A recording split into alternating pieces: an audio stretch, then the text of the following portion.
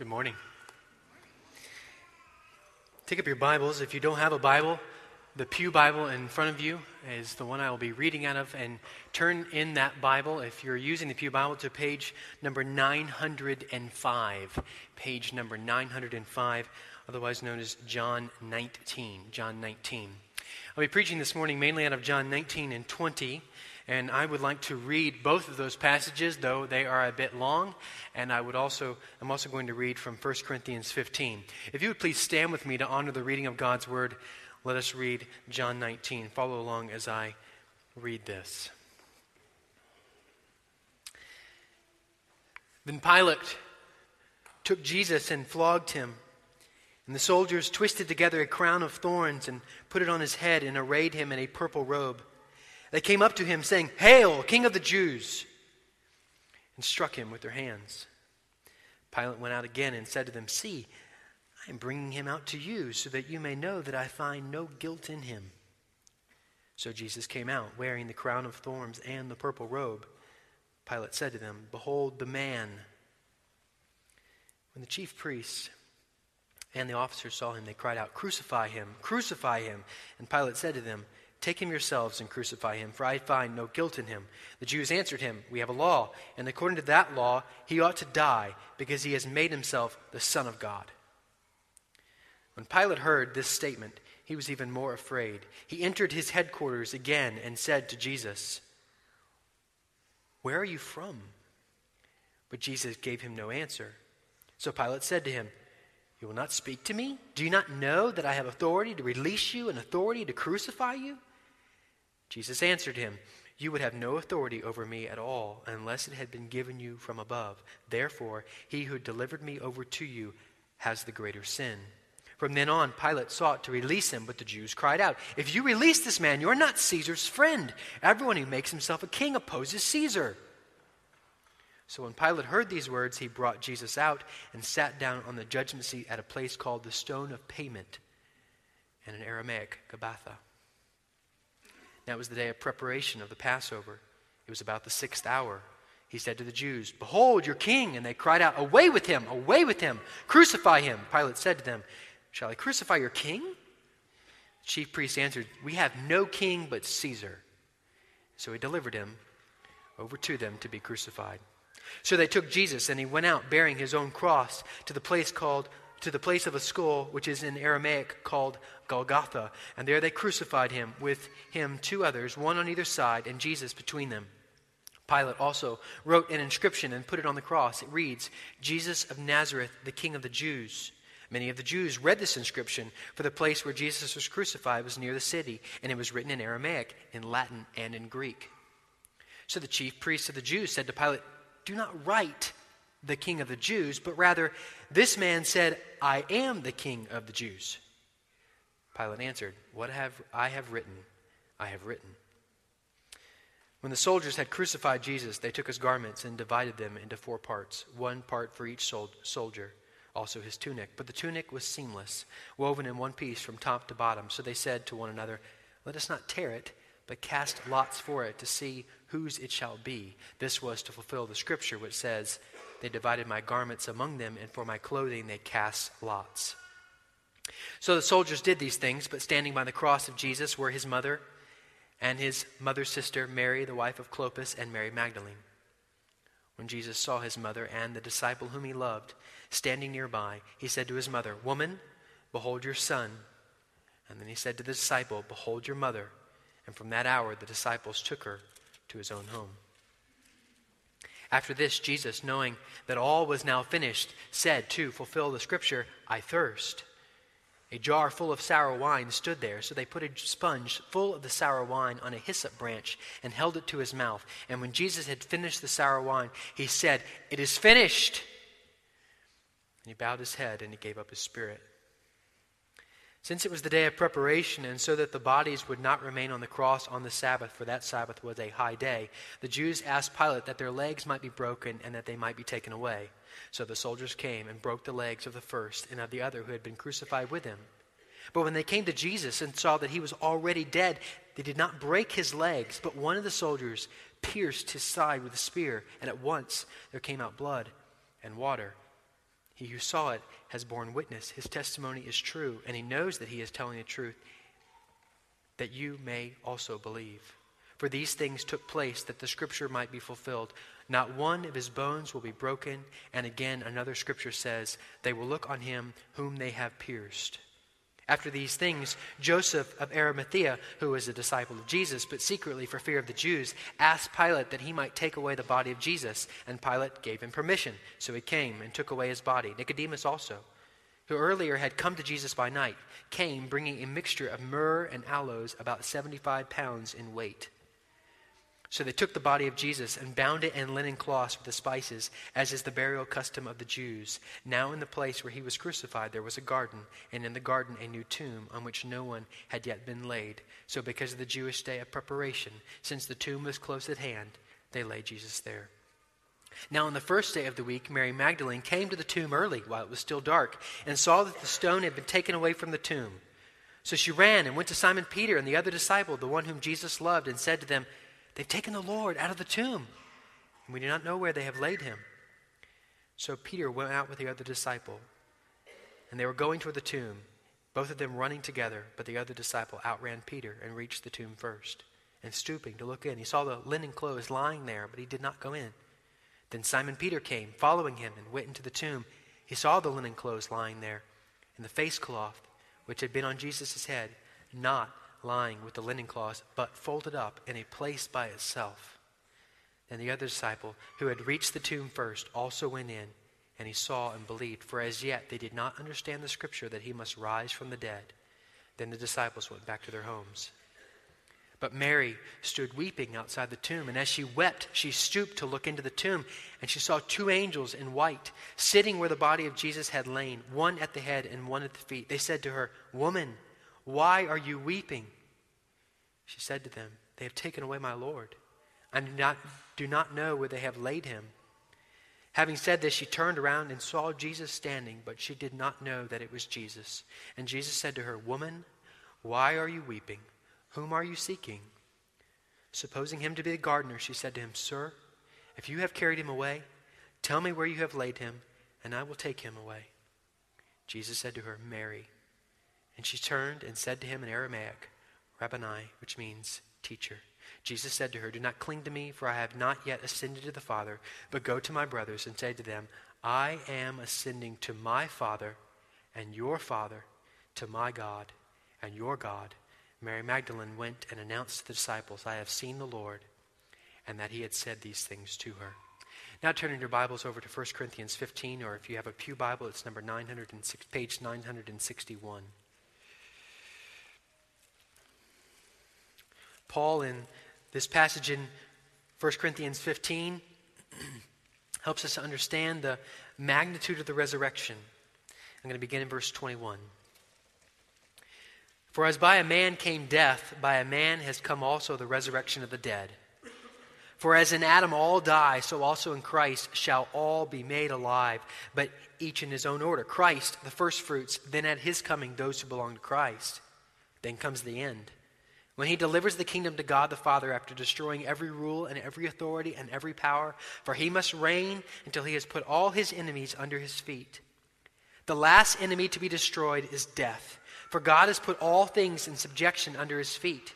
But when it says all things are put in subjection, it is plain that he is accepted who put all things in subjection under him. When all things are subjected to him, then the Son himself will also be subjected to him who put all things in subjection under him, that God may be all in all. Otherwise, what do people mean by being baptized on behalf of the dead? If the dead are not raised at all, why are people baptized on their behalf? Why am I in danger every hour? I protest, brothers, by my pride in you, which I have in Christ Jesus our Lord, I die every day. What do I gain if, humanly speaking, I fought with beasts at Ephesus, if the dead are not raised? Let us eat and drink, for tomorrow we die. Do not be deceived. Bad company ruins good morals. Wake up from your drunken stupor, as is right, and do not go on sinning, for some have no knowledge of God. I say this to your shame. But someone will ask, how are the dead raised, and with what kind of body do they come? You foolish person, what you sow does not come to life unless it dies.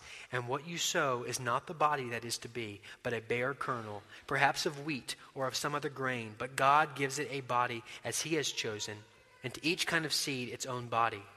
For not all flesh is the same, but there is one kind for humans, another for animals, another for birds, another for fish. There are heavenly bodies and earthly bodies, but the glory of the heavenly is of one kind, and the glory of the earthly is of another. There is one glory of the sun, another glory of the moon, another glory of the stars, for stars differ from star in glory. So it is with the resurrection of the dead. What is sown is perishable, what is raised is imperishable. It is sown in dishonor, it is raised in glory. It is sown in weakness, it is raised in power. It is sown in a natural body, it is raised a spiritual body. If there is a natural body, there is also a spiritual body. Thus it is written, the first man, Adam, became a living being. The last Adam became a life-giving spirit. But it is not the spiritual that is first, but the natural, and then the spiritual. The first man was from the earth, a man of dust. The second man is from heaven. As was the man of dust, so also are those who are of the dust. And as is the man of heaven, so also are those who are of heaven. Just as we have borne the image of the man of dust, we shall also bear the image of the man of heaven. Father, we come to you at this time, on this day, the day of the celebration of the risen Christ. And I pray, Father, that you would open our eyes to behold wondrous things out of your law. In Jesus' precious name we pray. Amen. You may be seated.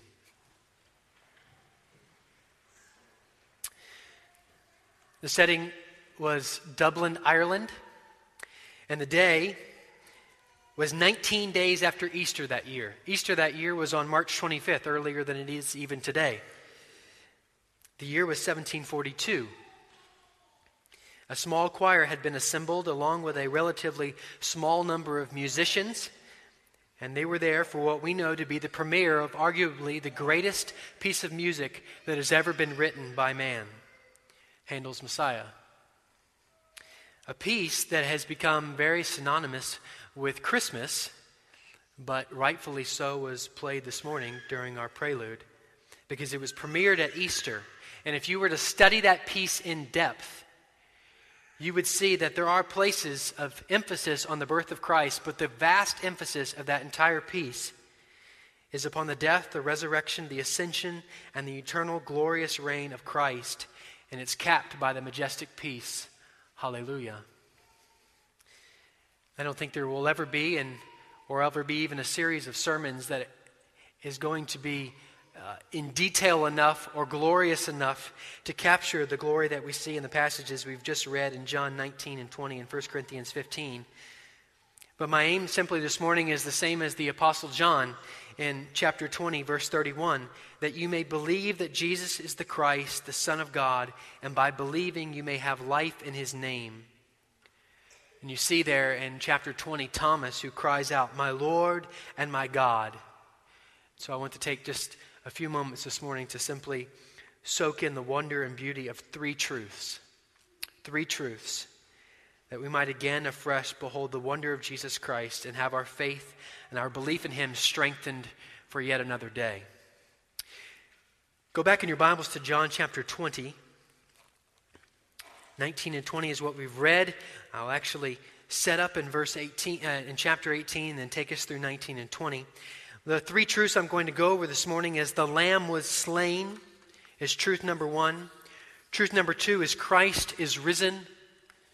And the truth number three is he reigns, and so shall we. The majority of our time will be on number one, and that will set up our remaining time in number two and three.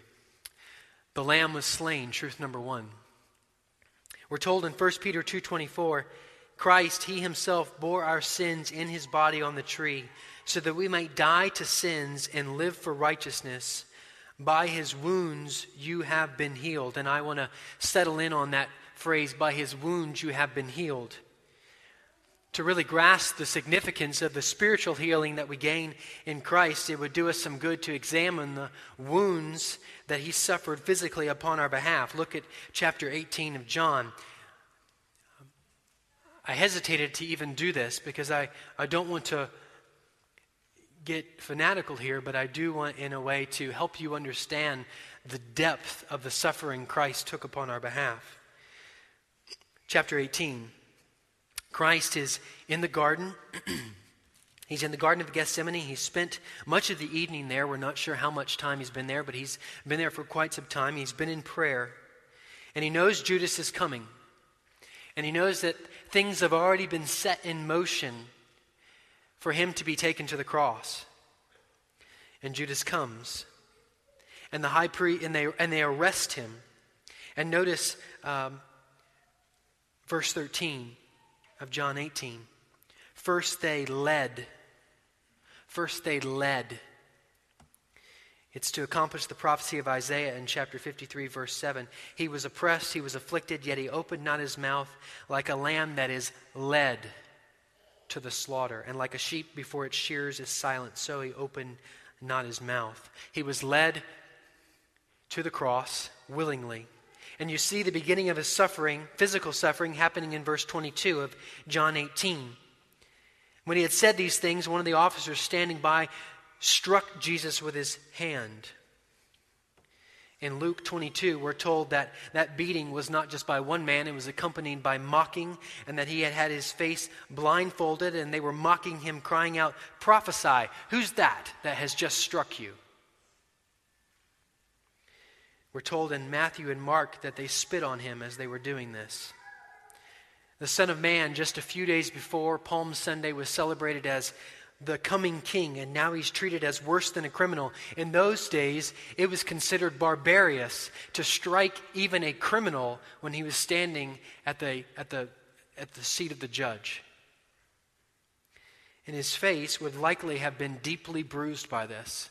We don't know how long that suffering went along, but it was deeply bruised. It was probably swollen upon our account. Think of what it would have felt like to have your face blindfolded and have men not politely slap you, but to beat you. His eyes may have been swollen shut. His lips may have been bleeding.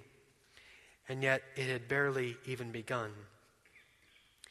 He was probably weak already from being up all night, maybe dehydrated for not having any food or water, having been praying in the garden. Caiaphas, the high priest, sends Christ to Pilate, and Pilate examines him, and rightfully so, finds nothing. This is the sinless Savior. It's the spotless Lamb of God.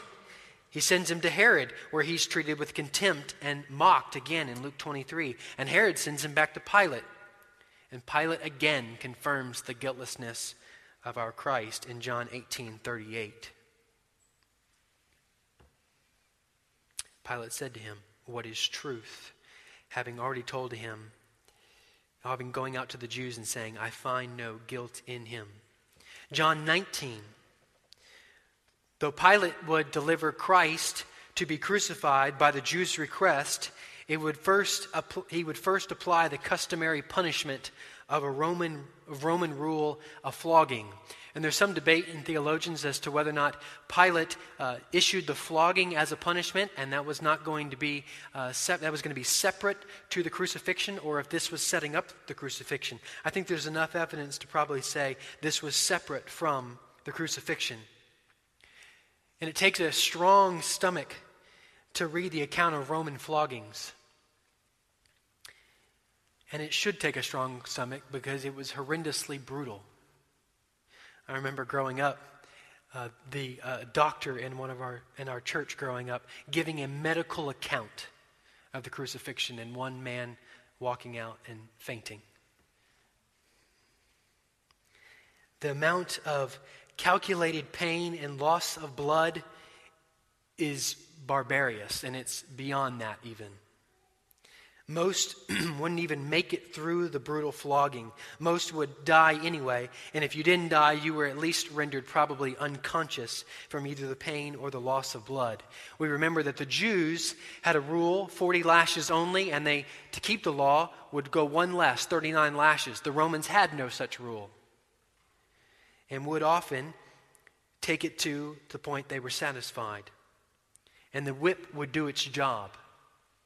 It would leave the perpetrator, if even conscious, too weak to break the law again anytime soon. But this wasn't a lawbreaker, and Pilate and Herod knew it. His entire back would have been coated in his own blood, and most of the skin on his back would have been torn away. And they stood up Christ, and they placed a purple robe on his back, and that would temporarily stop the bleeding. But it wasn't for that purpose at all. They then drove a crown of twisted thorns into his already swollen and bruised head, causing, as anybody knows, if you get cut in the face or in the head, you bleed profusely, and that would have made it probably even difficult for Christ to see, much less walk. And then they took that purple robe and they stripped it from his back again, breaking open the bleeding and dressing him again in his own clothes. He was brought before Pilate again, who realized in some small way the atrocity that he was witnessing. And he sought to gain Christ's release. Look at verse 13 of chapter 19. Verse 12 of chapter 19, John. From then on, Pilate sought to release him. But mob rule wins out, and he was delivered up to the Jews for crucifixion to be administered by the Romans. Only the Apostle John gives us the indication that Christ carried the cross. You see that in verse 17, and he went out bearing his own cross. The other Gospels don't mention that Christ bore his own cross. And then the cross of that day was not the cross that we see at the top of the steeple in the form of a small T. It would have looked in that day or resembled our capital T. It wouldn't have had a vertical member above the horizontal structure. So it had one tall post that was embedded into the ground, and then there was a crossbeam that was set on top of that. And that crossbeam often weighed upwards of 125 pounds. And that beam was lashed to the shoulders, hands extended to the perpetrator, who would then have to carry that beam to his place of death. Already weak from flogging, if you were to fall, you had no control over your fall because of the weight of the beam and your hands being held up. And so you would dive face first into the pavement. Christ falls. We don't know what that looked like. But as he's going down the 650 yards or so that we know that's the Via Dolorosa, it is narrow, and it was probably crowded with mob rule, and it was difficult enough to make the walk without the cross, much less with one. Upon reaching Golgotha, he has his clothes stripped again causing the bleeding to start on his back. And save possibly for a loincloth afforded by the Jews when they were involved, he was stripped of all his clothing. The term excruciating literally means out of crucifying. Crucifixion was, and for all intents and purposes still is, the most excruciating way that anyone has ever devised for men to die. The Romans did not invent the method, but they took it to new heights of pain. And they modified the process to inflict as much pain as possible, as slow as possible. They knew it to be so effective that they would allow Jewish women to, in kindness, administer a wine mixed with myrrh.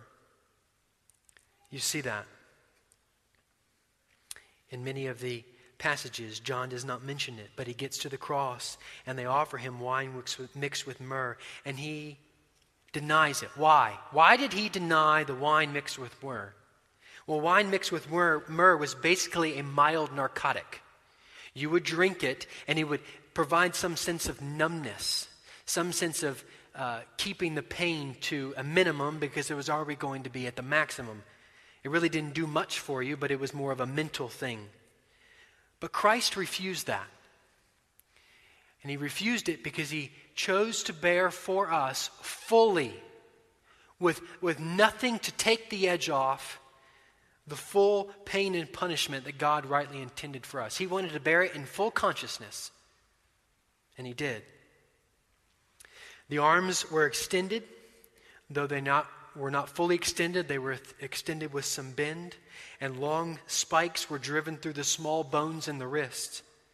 And the placement was not calculated for the bones. The placement of the spikes was calculated to drive through the nerve that runs through this area of your body, so that any slight movement would send shearing pain all the way up your shoulders and into your body. The feet were the same way, placed against the vertical posts, slightly bent, spikes driven through the ankle bones to accomplish the same effect of nerve pain through the legs and up through the body. And then the crucifixion had begun. And if your legs were broken, a healthy man, if he was to be hung this way with no beating, and his legs were broken on the cross, would die in minutes. And yet if your legs weren't broken, one might last for a few hours or even a day. I think sometimes we think of the cross as being difficult to breathe in. The cross was designed not to make it difficult to breathe in. The cross was designed to make it difficult to exhale. A cruel twist. You could get the oxygen you need, but you couldn't get it out of your body. And as strength subsided, carbon dioxide would build up and the body would push and pull against the spikes, drawing the torn and beaten body up the rough post to exhale. And soon the pressure upon the chest would be so immense, fluid would begin to build up around the heart, placing tremendous pressure on the chest. And that's medically why, when his side was pierced, water flowed. And he endured this for 6 hours. 6 hours he hung upon this cross. And as the time came to a close, he had only one prophecy left. And he says, John 19:30, "It is finished." The prophecy that was to be filled before he was to claim that was, "I thirst." And that prophecy is found in Psalm 69:21. "For my thirst they gave me sour wine to drink." And he summons that last bit of strength and breath to say, "I thirst." And someone runs forward and finds there at the base of the cross a jar of sour wine. And they put it on a sponge and they lift it to his lips. And he takes a drink. Why? Because he didn't take the drink the first time. This drink that was given was a very cheap wine, a sour wine that was meant for refreshment. It was oftentimes found among the fields. If you think of the story of Ruth in the Old Testament, and she goes and drinks a bit of refreshment, that was probably this sour wine. It was mixed in a way that it was cheap, easy to get, and it provides some hydration for you. It provided a bit of refreshment. See, Christ refused to allow the pain to be numb, but he did not hesitate to allow the pain and take what was necessary to take the pain to the fullest extent. He took that bit of refreshment. Notice, though, the sponge fittingly was raised to his mouth on a hyssop branch. That was the same branch used in the Exodus Passover to apply the blood of the sacrificial lamb to the doorpost.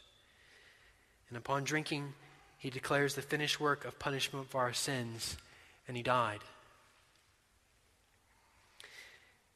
John, earlier in his book, says rightly, "Behold the Lamb of God." And he says in Revelation, "Behold the Lamb of God slain before the foundation of the world." Christ bore our punishment, the full measure of our punishment. He bore it willingly and he bore it submissively to the will of the Father. Isaiah 53:5, "But he was pierced for our transgressions. He was crushed for our iniquities. The punishment that brought us peace was upon him, and by his wounds," or by his stripes, "we are healed." What does this mean for us? It means that we could not live unless he died. It means, though, that he did not die just that we could live. He did not die simply that our sins would be forgiven. His death accomplished something so much more, something far more impossible to accomplish than even bringing life to death. That's fanatical enough, that you could have someone come from death to life. But even more impossible to that was that his death completely satisfied the righteous wrath of God for sinners that was waiting to be poured out in power on us as sinners. Romans 3:23, Paul says, "For all have sinned and fall short of the glory of God, and are justified by his grace as a gift through the redemption that is in Christ Jesus." Notice, for all have sinned and fall short of the glory of God, and are justified by his grace as a gift through the redemption that is in Christ Jesus. Notice, God's the one who puts forward as a propitiation by his blood, Christ, that we might be able to be in him as we receive him in faith. John says in 1 John 4:8-10, God is love, and this was manifested, the love of God toward us, because God sent his only begotten Son. This was not Christ's idea.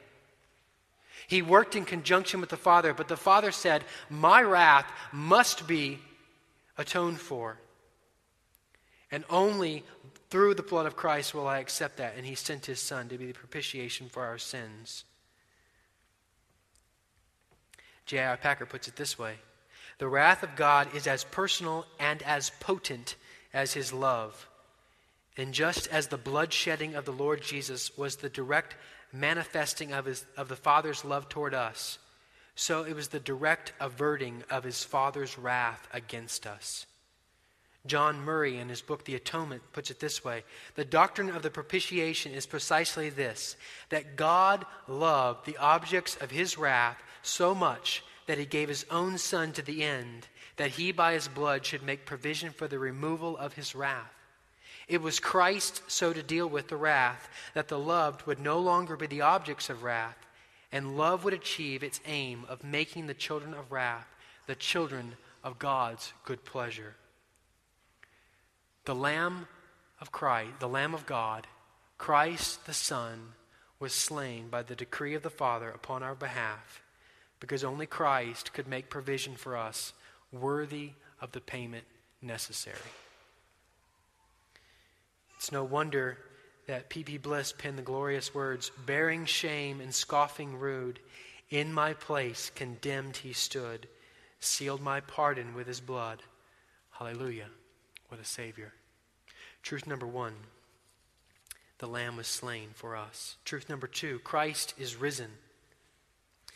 Sinclair Ferguson says this: what seemed to be defeat was actually victory. The resurrection morning was hell's gloomiest day. Amen.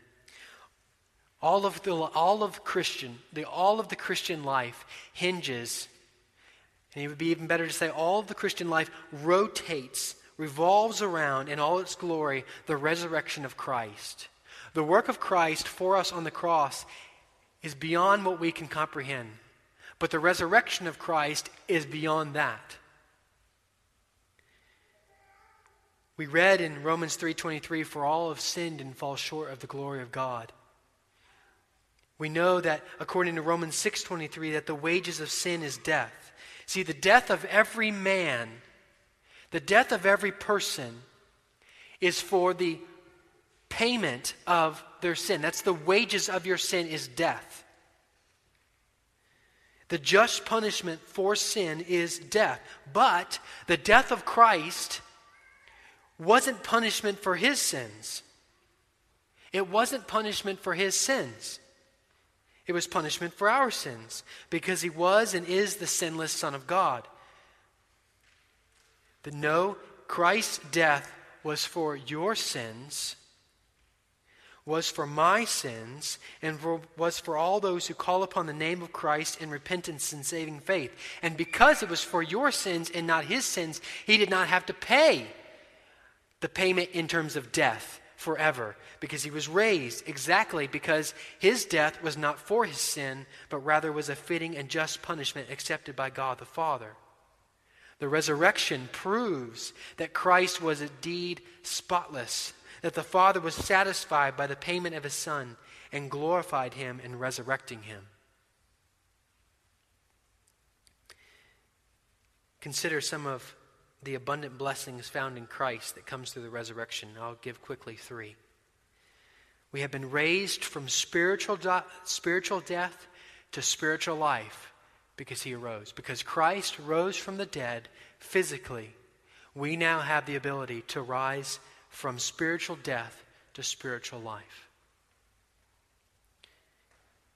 We have the promise of physical eternal life with him forever because he arose. We read that in 1 Corinthians 15. He was the first fruits. He's the first one who did it, who rose from the dead because he did not need to stay dead because Christ had accepted the payment for our sins. So one day now we can then rise again physically because Christ has paid the penalty. And thirdly, the resurrection of Christ makes certain our justification. Paul tells us in Romans 4:25, Jesus was put to death for our trespasses and raised for our justification. In declaring approval of the work of his Son on the cross for sin, God has declared approval for us. Do you get that? You are approved by God. You are approved by God. He looks upon you and says, I love you and I find approval in you. Jesus paid it all. We just sung that. The payment of sin was complete. So he doesn't look to you and say, but there's sin. I can't find approval because of that sin. No, he says, all that payment was complete. I don't need any more to be paid for. Christ did it all. And for the Christian, he finds approval in you. G. Campbell Morgan tells the story of a Italian minister who came to a grave of a man who had died centuries before, who was an unbeliever and did not believe in Christ and was even a little afraid to do it. So he had put a huge stone slab over his grave so he would not be raised from the dead, just in case there was going to be a rising from the dead. He didn't want to come out. And even inscribed on the slab, I do not want to be raised from the dead. I don't believe in it. And yet, an acorn had apparently fallen into the grave while being buried. And now, maybe even 100 years later, the acorn had grown up through the grave and had split the top of that 1,000-pound stone in half. And now stood a tall, towering oak tree. And G. Campbell Morgan makes the case that the power that raised Jesus Christ from the dead, and we would say the physical power of a tiny dead acorn that has grown to split 1,000-pound slabs of rock in two, lives in you. That's what it says, Romans 8:11. If the Spirit of him who raised Jesus from the dead dwells in you, he who raised Christ Jesus from the dead will also give life to your mortal bodies through his Spirit who dwells in you. The power of the resurrection, and it is unfathomable to think what it must have been like in that tomb behind that stone as Christ was resurrected from death to life. But that same power that did that dwells in you as a Christian. Truth number 3. He reigns, and so shall we. He was raised exactly because his death was not for his sin, but rather was a fitting and just punishment accepted by God the Father. But not simply is his resurrection an acknowledgement of a perfect sacrifice. Oh no, it did not stop there. Resurrection was not enough of an acknowledgement. As we're told in John 13:31. He was resurrected, but it wasn't enough. He is now reigning. And our hope is not simply in that we have been raised from death to light spiritually and will one day, because of his resurrection bodily, we will be raised again and be with him. Oh no, our hope is in so much more than that. We will reign with him because his death not only satisfied the just wrath of God, but it conquered sin and death. And he rules and reigns now, and we do as well in a small extent, and one day will experience in the full extent. 2 Timothy 2, for if we died with him, we will also live with him.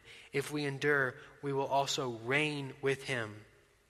We are raised with him, and we shall reign with him. And even now we experience that in some small way. Ephesians 2, 4 through 6. But God, being rich in mercy, because of the great love with which he loved us, even when we were dead in our trespasses, made us alive together with Christ. By grace you have been saved. Notice, and raised us up with him and seated us with him in the heavenly places in Christ Jesus. Something we have not experienced physically, we do have spiritually. Consider now that sin has no longer any dominion over us. Through Christ, we in effect reign over sin. We have the ability, by his blood and through his grace, to not give in to sin, to live for him and to love him. Sin kept us from the ability to live for him and to love him. But no longer are we in that state anymore. We have now been risen with Christ spiritually. He is now reigning, and we now reign because he reigns. And we have that ability through his blood to overcome sin in our lives. We reign because he granted us faith in Christ. Faith in Christ brings resurrection power into our lives, allowing us overcoming power of sin. 1 John 5, 4, for whatever is born of God overcomes the world, and this is the victory that has overcome the world, our faith. If you sit here this morning and you've not tasted of Christ, you've not by faith placed your trust in him, I plead with you to come to Christ and see the power that is here to overcome sin. To see the work of what he has done for you upon the cross. Work that really is indescribable and unfathomable. That the Son of God, the perfect Son of Man, would willingly go to a cross and bear pain that no human being in even the slightest way can possibly comprehend. Our reigning doesn't just stop there over sin. Our reigning is also, in a sense, a royal priesthood. We are the church, the body of Christ. And the fitting job of our reign is that we are able by the work of Christ to declare to the world around us the glorious gospel of Jesus Christ. We have authority by God to declare the gospel, and he's given us that as we reign with him. Matthew 16, 19, and I will give you the keys of the kingdom of heaven, meaning the ability to proclaim the gospel. Whatever you bind on earth will be bound in heaven, and whatever you loose on earth will be loosed in heaven. Matthew 16, 19. So what is the implications for us this morning as Christians? I think it's simply that God was pleased to accept the perfect sacrifice of his Son upon the cross, and therefore now God is pleased with you, his children, because of the meritorious work of Christ. That's unfathomable to understand, that God is pleased with you. Now, don't hear me wrong. God is not pleased with your sin. He's deeply wounded by that. But that sin, even now in your life, has no ability to erase the pleasure that he has in you because of the work of Christ for you. And he now looks at you and says, even in your sin, my child, I have adopted you. You are my brother. And all of the different relational terms that we have in Scripture that Christ has with us because of God's pleasure in the perfect work of Christ. His blood covering us. Ephesians 1:3, blessed be the God and Father of our Lord Jesus Christ, who has blessed us in Christ with every spiritual blessing in the heavenly places. And he's not blessed it because you're going to be perfect. He's blessed it because Christ was perfect for you.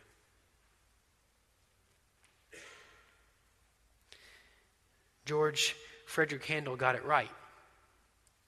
More than any Sunday in the year, and really more than any day of the year, Easter is the pinnacle.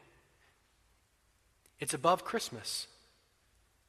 Easter is the day upon which all the hope of the Christian hinges, and not simply hinges, but declares with eternal authority and certainty the living hope of Christ for sinners that allows our faith in him, gifted by him, to be unshakable and immovable. and not simply hinges, but declares with eternal authority and certainty the living hope of Christ for sinners that allows our faith in him, gifted by him, to be unshakable and immovable. Father, we come now in awe of you, our Savior. Father, wrath, your righteous wrath, so justly intended for me, and yet so perfectly taken by Christ.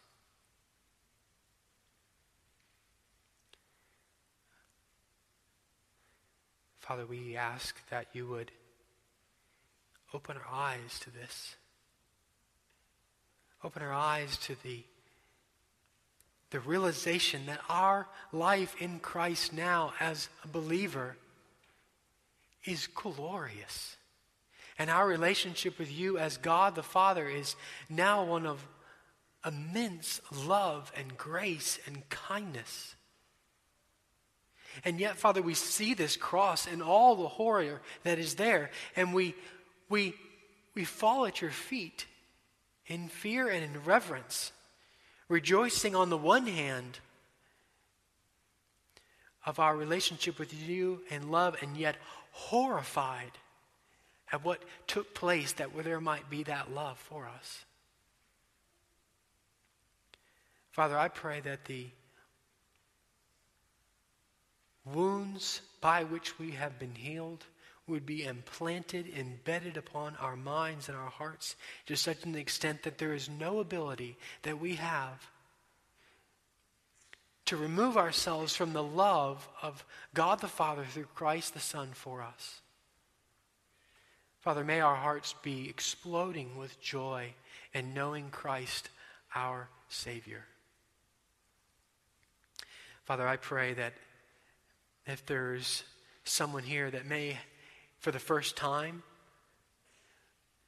have heard the gospel this morning, maybe for the 100th time may have heard the gospel this morning of the work of Christ for us, and is now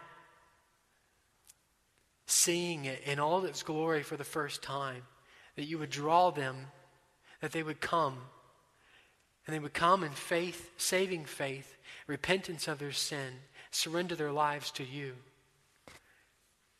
and be able to this day rejoice. Rejoice and sing the praises of Christ, the risen King. Father, what glory is ours this morning, and we give you all the praise and the thanksgiving for this day of Easter. In Jesus' precious name we pray.